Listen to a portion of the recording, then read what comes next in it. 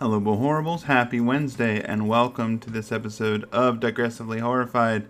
It is our last one before Scary Movie Month starts, so on Friday, be sure you tune in for our first big episode about the film Halloween. It's going to be a big one, and this is going to be a month full of big ones with lots of guests and some of your favorite old-time slasher movies. So, be sure to be there. And, if you can, drop by our Patreon and help us out. If you just give $5 a month, you'll get extra episodes from our Progressively Furious podcast. You get to hear us talk about the Fast and the Furious. And you'll get all of these episodes a week earlier. So you could be listening to our episode about Halloween right now. But until then, hopefully you enjoy this episode. And until next time, stay horrified.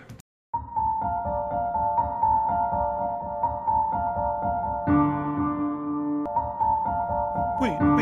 This isn't right. This isn't how our theme song goes. Where are we? This is Digressively Horrified.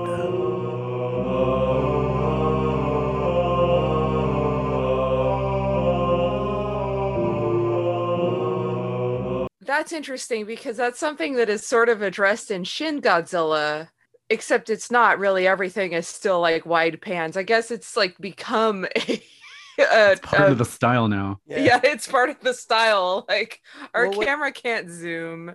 The Shin Godzilla is very similar to this, honestly, because I've seen Shin Godzilla a lot recently. It's so good. I haven't seen Shin Godzilla, but I've heard lots of good things. I'm making everyone watch Shin Godzilla eventually, because it's really good.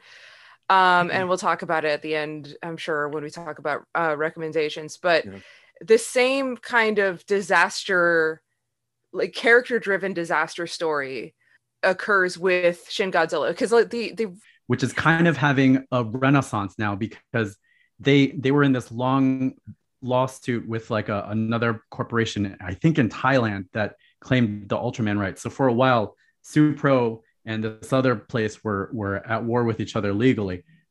Supro finally got the legal rights to Ultraman, and instead of keeping it all to themselves, they've been publishing it everywhere. It's everywhere now. Like their official YouTube channel, every week they put out like the current episodes subtitled of the current Ultraman series. So like Ultraman is awesome. Everywhere now. Yeah, and they're doing comics with Marvel now too. Yep. Yeah. Marvel series, Netflix animations.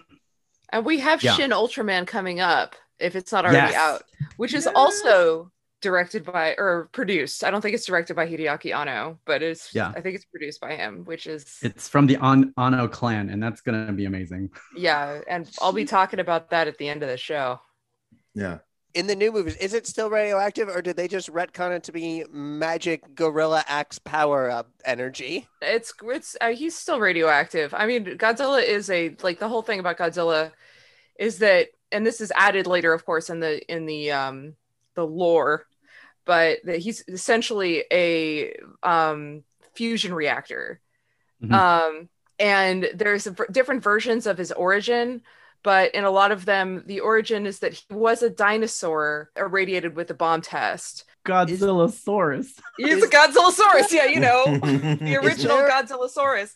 He's a sort of devil dinosaur, if you will. Is there a version of Godzilla where his atomic breath restores nature, or did that only happen in a dream I had? I think that was your dream, although you may be thinking of the Daikon 4 opening animation. Ooh, that's classic. Deep cut. Classic. That is a deep cut otaku. And also related because Anno. Yep. He directed that scene where the explosion makes all the cherry blossoms, which is also very crazy. Like there's a lot there. Anyway. I mean, technically Godzilla Earth is a plant, so maybe. I appreciate Godzilla vs. Kong for all the ways King Kong is characterized with all these personalities, and all the way Godzilla is characterized as a big mean lizard who just wants to fuck everyone up. I mean, that's Godzilla.